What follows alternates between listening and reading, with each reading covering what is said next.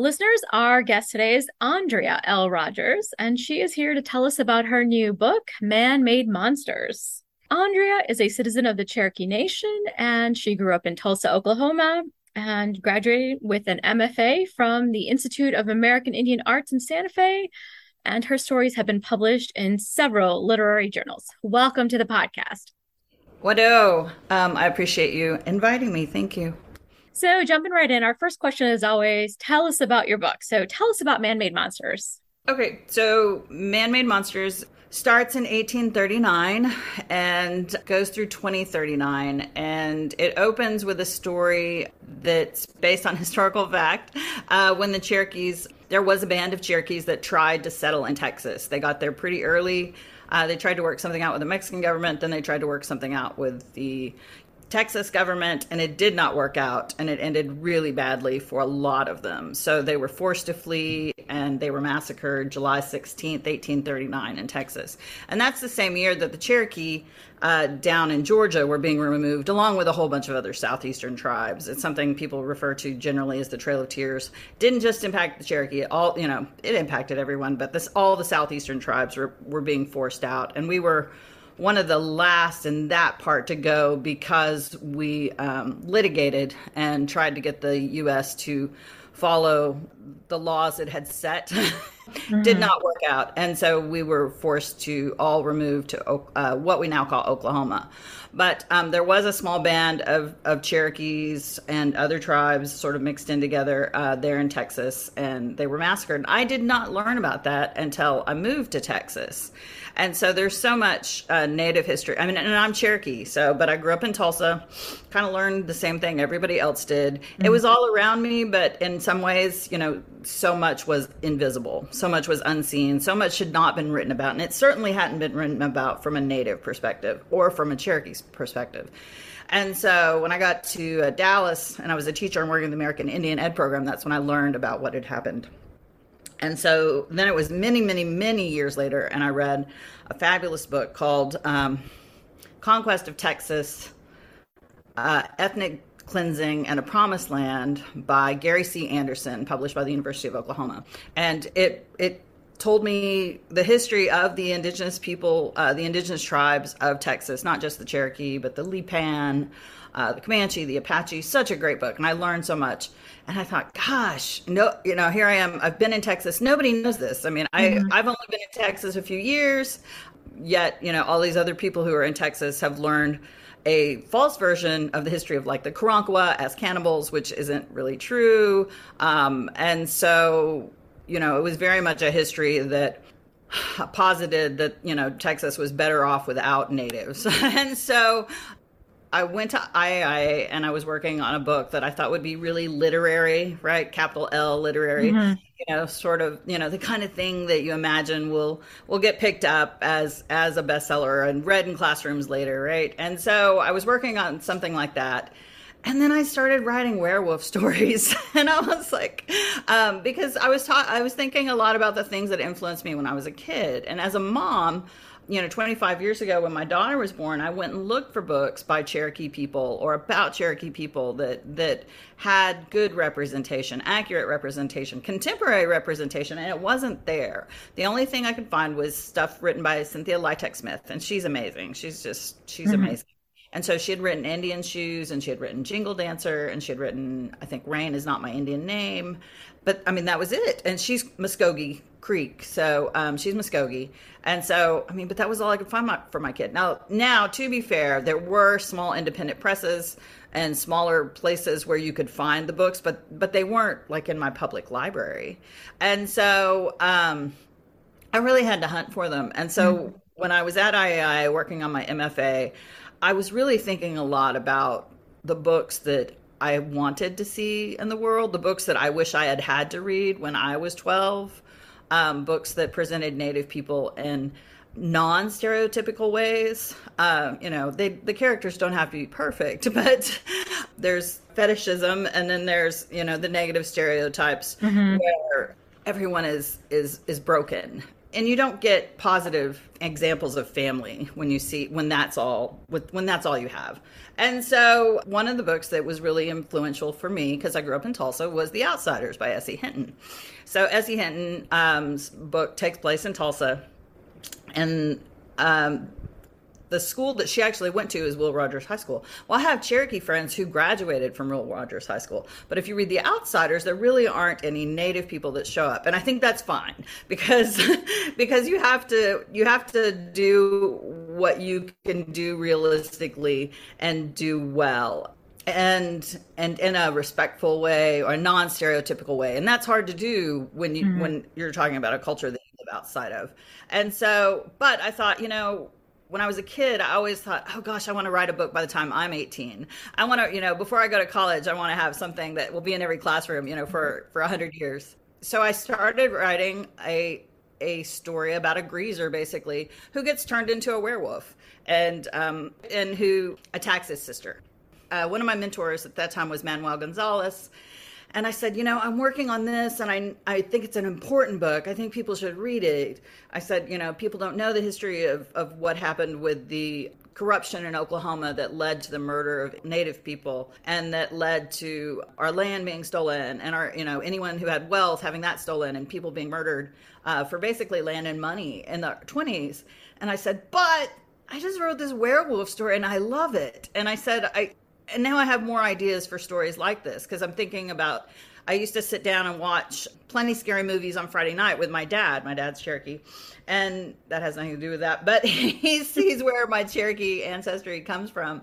And so he loved those movies. So we'd sit and watch the Universal monsters together. And so I started writing, what about this Universal monster? And so I had picked the title Man-Made Monsters and knew that was going to be the title of a Frankenstein story before I had ever written Man-Made Monsters, the title story. And so because I kept going, okay, well, what about werewolves? What about vampires? Because Native people would like to see themselves in things like, if you know about how well Prey has done, a lot of Native people are super excited to see a Comanche character in a franchise like that. And so we would have loved to see ourselves and just being a normal person in a werewolf movie or a Frankenstein movie, and not being fetishized. And so just being normal people who have everyday problems, and then throw in a werewolf and it gets a little more complicated. Yeah. And so, plus, we definitely, I think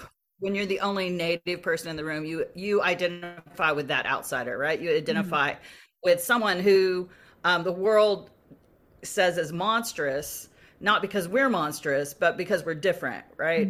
And so, so I started writing those, and so I asked Manuel what I should do, and he said, write where your heart is. And so that's what I did, and I'm really grateful I did. I thought when I left, everyone kept telling me, if you had listened to publishing, it was like, oh, you can't sell a short story collection. You got to work for years and years and years before you can sell a short story collection. And I was like, we'll see. So yeah, don't listen to the naysayers. Right. And don't chase trends. The worst thing to do in the world to me is to chase trends. You have to write the book that right where the heat is, right where your heart is, and write that. And yeah, absolutely. So are you a horror fan in general? Do you go and watch horror movies? Are you attracted? Oh, have you always been attracted to darker stories? Well, Spotify will tell you that I am spooky and sentimental when it evaluates my playlist at the end of the year. And I probably am. And no, I definitely am. And so when I was I did, we used to watch those Universal monster movies every Friday night. So I loved scary stories. I loved scary movies. And then when I got older, well, and I read I read a bunch of stuff I shouldn't have been reading when I was 12, right? Yeah, so, me too. I was reading Carrie. I was reading The Stand in high school. I was reading, oh gosh, not Christine, but The Shining. Duh. So I was reading all of this stuff that maybe I shouldn't have maybe been reading that. And so a couple of things there. There's this space where kids want horror, but they're either having to read like middle grade horror, like Goosebumps, or you're jumping up to to the stand, which is just inappropriate for a 12-year-old. And Mhm. so I was sort of had that problem. But the additional problem I had was, as a Native person, I mean, when Native people show up in those books, some of my favorite, some books I loved, like Ghost Story. Then you've got this whole weirdness with the Manitou, who's sort of this Native spirit, or Mhm. land. Anyway, so it just became obvious that, one, it was problematic. They were problematic, and I just couldn't get past it. And it may have been compounded by the fact that often there was a lot of misogyny in the horror that was popular, the way women were portrayed, and that extended especially to horror movies. And so I'm Mhm. going to say I kind of walked away from that stuff. And then when I had kids, I was like, I can't watch anything with violence against children. And I just couldn't deal with it. Plus, I Right. had them running around. And so when I got to I read a story I read part of a story that's actually the last story in this collection, the zombies attack at the drive-in, and I read a portion of it. And when I got done, I was standing outside where every was standing outside talking. I was talking to Toni Jensen, who wrote Carrie, Mhm. and she came up to me and she said, I said, well, what did you think? And she said, well, I think we need to get you in a room with Stephen Graham Jones. And I didn't know who Stephen Graham Jones was. And so Mhm. this was, 2017. Mhm. And so he hadn't hit big like he has now. And so I didn't know who he was. So and then Manuel, when we were in class and I had read my werewolf story, Greaser werewolf story, Manuel was like, the only other Native person doing something like this is Stephen Graham Jones that I know of. And I was Mhm. like, who is this guy? And Mhm. so so then I went and read, then I read everything he had written as far as books and novels and short story collections. And, he's been doing this for over 20 years. And it was so exciting to read horror that fit with my worldview, Mhm. that left space for Native people. Because whether he said it or not, his characters were always Native. And so, well, I mean, he just sort of, there were a lot of times where he didn't mention it. I started reading him, and then and then Victor Laval was doing work, and he had written The Changeling and The Ballad of Black Tom. And so I read The Ballad of Black Tom, the novella, and in that, if you don't get a sense of the history of Black people in Harlem in the 20s, you're just not paying attention. And I Mhm. was like, this is so great, because I felt like Victor knew so much about that area. I mean, I could see it. I could see it in a way I had never seen it before. And then he throws in Cthulhu, right? Then he throws Mhm. in Lovecraft, who is problematic. And then Mhm. Laval, humanizes a character that Lovecraft had created in a completely racist way, and he centers the Black experience in Harlem in the 1920s. And I was like, that's what I want to do. And so Paul Tremblay is writing great stuff. So it was really exciting to see that horror had kind of turned a corner in a way for me, that it could fit in with my worldview, where I wouldn't feel like I had ingested something that made me feel icky. Mhm. And so, I mean, I had gotten scared, and then it gets resolved. I can go about my day going, not being worried, because it's only a story. Right. Absolutely. I think it's wonderful to have more different voices come through, Native voices, just all of the stories that publishers are now finally doing. So, because that's been missing a long time. And so seeing, Native persons in horror is I'm so excited to see that. Yeah, and I'm so glad you said that, because the reality is, I mean, we've been there, we've been writing, we've been making up our stories. They just haven't been selling. Yeah. And so, Tanana Reeve Dew, who's a Black woman horror writer, is she and her husband Stephen Barnes, when they met like 20 years ago, and he was doing sci-fi stuff, they were like, eventually there's going to be a cultural shift where the stuff we're doing is going to be in high demand. And Hmm. it's finally here. And I Hmm. mean, but it's been 20 years. Oh, And yeah. so, Steven's stuff, he's been writing for over 20 years. People are almost like, oh, who is this guy? He's almost an overnight success, right? But he's got 22 books or whatever, 22 novels and tons of short story collections and tons of short stories. So yeah, we've always been here, but it's nice to be more visible. Yeah, absolutely. And it's so good that my kids have access to this stuff, right? Hmm. So that Yeah. my daughter can read horror that's not misogynistic. My daughter can read horror that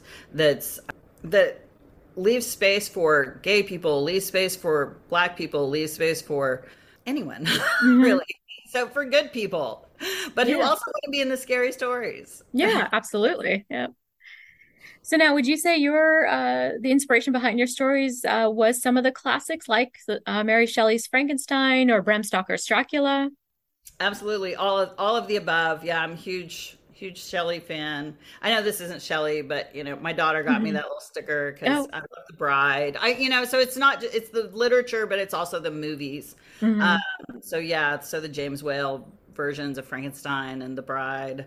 Um, yeah, those are big influences. What else? I mean, just like I have a story in there called Me and My Monster, which I was living in Fort Worth, and their urban monster was the Goat Man or the Goat Boy. And so in 1969, I think, or 68, there was this whole rash of sightings of Goat Man, and all Hmm. the kids from Pascal High School were driving out there to look for Goat Man. And so I was in a writing group, tiny writing group, and this woman named Venus Monroe, she was a student at Pascal that year, and she's like, oh, I remember, and everybody was talking about Goat Man, and it was in the newspapers and stuff. Anyway, so those kind of experiences, those local experiences, are also universal, and so it's fun to write into that world, write a character into that world, and walk Hmm. around there. Even though I wasn't there in 1968, I can imagine it and send a character that to wander around in it, fall in love, break a heart, so and be sad, Yeah. so have regrets. Now, did you always have the idea of having illustrations alongside your stories? That was kind of a dream, and actually, I liked comics, I liked graphic novels. My husband was way more into comics than I was, but I was sort of picky about like what I read and stuff. But I kind of had moved away from it. But every now and then, like you'd pick up something like Fun Home or Mental Load, and just I had read Blankets years ago. I was a Hmm. teacher at for high school in Dallas, and so I'd bring in graphic novels, and kids who wouldn't normally read would just eat those up, and borrow them and lose them. And so, I think Ghost or Ghost Sheets. I can't remember what that one was called that just came out. Well, it came out a couple of years ago, but I love those stories. And I also taught art, and I like to draw, and I like to paint and stuff, and make baskets. And so I loved the idea of like some of these being told in a comic form and a storyboard format, Hmm. right? I did one of the stories from there is in Hellhound and No Man's Land, and the version in here is illustrated by Jordana George. I loved it, but man, writing comics is hard. Hmm. So it's like I only had 8 pages, but I don't know how many pages of words with Hmm. notes about art were in there. I mean, I knew that there would be cover art, and so when you start thinking about that, you're like, but which image? I mean, there are 17 stories, and some of the stories follow Ama, the vampire, and some of them follow, her descendants, or well, they're her descendants, but her sister's children and great grandchildren and nephews, Hmm. nieces. And so I was like, what story? What would you put on the cover? Because there's so many options. And so Levine Carrito had purchased it, and I knew they had done Darcy Little Badgers, who's amazing, a lot. So her book, there were illustrations. And so I was like, oh, are we going to have illustrations? Will there be illustrations between the chapters? They said yes. I have a picture book I've sold to Heart Drum called When We Gather. And so I was going to check on some of my Cherokee language stuff because I'm not fluent. I'm not an expert. I am totally a beginner learner. To see the Cherokee teacher there, Ed Fields, and ask him if a couple of words, if these were right, because they're Cherokee words stuck in English sentences. The language translation department said, hey, go get some posters, because Cherokee Nation does these gorgeous posters with, all kinds of pictures on them, and then the Cherokee word for them and syllabary. And so they sent me over to pick those up, and Jeff Edwards answered the door. And my husband and I had just been to Spider Art Gallery downtown, and we had bought a bunch of art. And Jeff was doing really cool stuff. And I didn't even put it together that I had just bought some art pieces by him, kind of a Mhm. Wittgenstein inspired Yeah. piece of Deer Woman, and which was so funny. Anyway, so Jeff Edwards answered the door and gave me the posters. And so I got home and had talked to my editor, and he's like, "Yeah, I think we can, maybe start looking for an artist." I went by and saw him and I said, "Hey, would you consider illustrating like in between the chapters?" And he's like, I don't know. I don't like to be told what to do. If people are going to be like, oh, can you change this? Can you do that? Can you draw this, draw that? He said, I can't do it. He said, he said, I don't know. And so, I don't think so. And I was like, well, are you sure? And I was telling him all about it. And I said, look, I'm going to send you a copy of the book. And he read it, and he read it like three times. He read it, and then he just started making art, and we didn't even have a contract, I don't think, at that point. And so, I mean, I had gone home, and then like I met Jeff Edwards, I talked to him. Here's his Facebook. He doesn't have a portfolio online. His stuff is amazing. He would be, if we could get him, it would be so amazing because he's so good and he cares so much about Cherokee language. He cares so much. I mean, he works in the language technology department. He does graphic stuff. He puts Cherokee stuff in all of his work, and he cares about making Cherokee accessible to Cherokee people. And he cares about the language so much. I was like, I would just love it if we could get him. So he started making, so I guess he said yes because he started making art. It was super exciting to get him, and his work's amazing. Very nice. Yeah, I love the illustrations, so they just looked great. So now, do you have a favorite short story that you love to read or go back to, or a writer that you really, really love? Oh, I feel bad because I've already mentioned it, but Darcy Little Badger's The Okay. Whalebone Parrot is just it's one of my favorite stories in the world. Mhm. Tommy Orange's There is just, I think it's a perfect book. Therese Myatt's Heartberries is Mhm. it's nonfiction, so essays, memoir and essays. I think it's a perfect book. Um, so anything by Stephen Graham Jones, as soon as it comes out, I stay up late reading. So I did just finish Beth Piatote's The Bead Workers, Mhm. which I think it came out from Counterpoint Press, who also did Teresa's book. And it's so cool. I had no idea what to expect from the cover.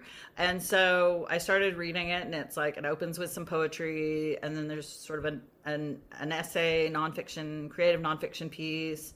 And then it switches to like microfiction, then it switches to like short stories. And then there's a play.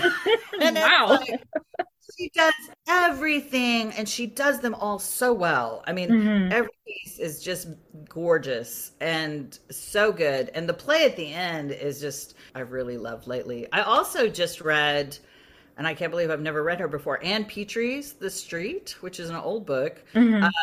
and I think it's like 1946. So it's written about the time of World War II. And it's in New York, in the black neighborhoods in New York, and it had an ending that I wasn't expecting, and so it's almost like a horror novel. So with what it does at the end of it, I was like, oh, I did not see that coming. So, but it's so good, and she does something that's kind of hard sometimes, is like creating characters who are your particular ethnicity and they're bad. I mean, Mhm. how do you create a villain, or how do you create a person who's how do I do a Cherokee person who's a villain without making the book about representation in a Mhm. way that, oh, this is what all Cherokee men are like, or you know what I mean? And Right, so right. that's a really hard balance, I think, to strike. And so Mhm. her book, it's just, this woman and what she's going through, and it's a black life novel, and then it has this kaboom ending. And it's just beautiful writing. So I like to read. That's why I went back to graduate school, so my job could be to read. Yeah. So That's why I work in a library. And I love libraries, but I thought I was going to go to library school. When I was in second grade, I had a librarian who I loved, and she set aside the ghost books for me. So she said, like the Willie Folk St. John, any books like that, she set aside for me. And so I was like, when I grow up, I want to be a librarian. so I can give kids the books that they want. so. Oh, yeah, absolutely. Well, I'm glad you became a writer instead, though. So then we get all these great stories from you. Thank you. I appreciate it. And I love, it's nice to see them in libraries. So that's really cool too. hmm Libraries are the best. Yep. So, last question. What do you hope readers take away from your book? Something that's really important to me is reminding, well, I teach college comp 2 right now, and when I was finishing class yesterday, I just wanted to remind my students that human beings are people of story, and that we tell ourselves stories from the moment we get up in the morning until we go to bed at night, and then we dream stories. hmm And so we care about story a lot, and so it's really important for there to be stories out there that you can look at and see that maybe you could survive, that maybe you could not just survive, but triumph. Maybe, what's really important is a story that builds community, a story that shows you what a community can look like. hmm And so for me, what's really important is for readers to figure out sort of what's important to them, what's their priority, and to tell a story, to rewrite their life in a way that becomes their story. Yeah, well said. Our guest today is Andrea L. Rogers, and her book, Man-Made Monsters, is available right here at the Kirkwood Public Library or where amazing books are sold. Thank you so much for talking to us today. What'o? And that's our show this week. Thank you so much for listening. And a special thanks to Andrea Rogers for taking the time to speak to us here at the Kirkwood Public Library, KPL Podcast. I'm going to leave you on a quote by Stephen Graham Jones. He was an author mentioned many times by Andrea Rogers. If you're not a beautiful monster, then you're a villager. From his book, Mongrels.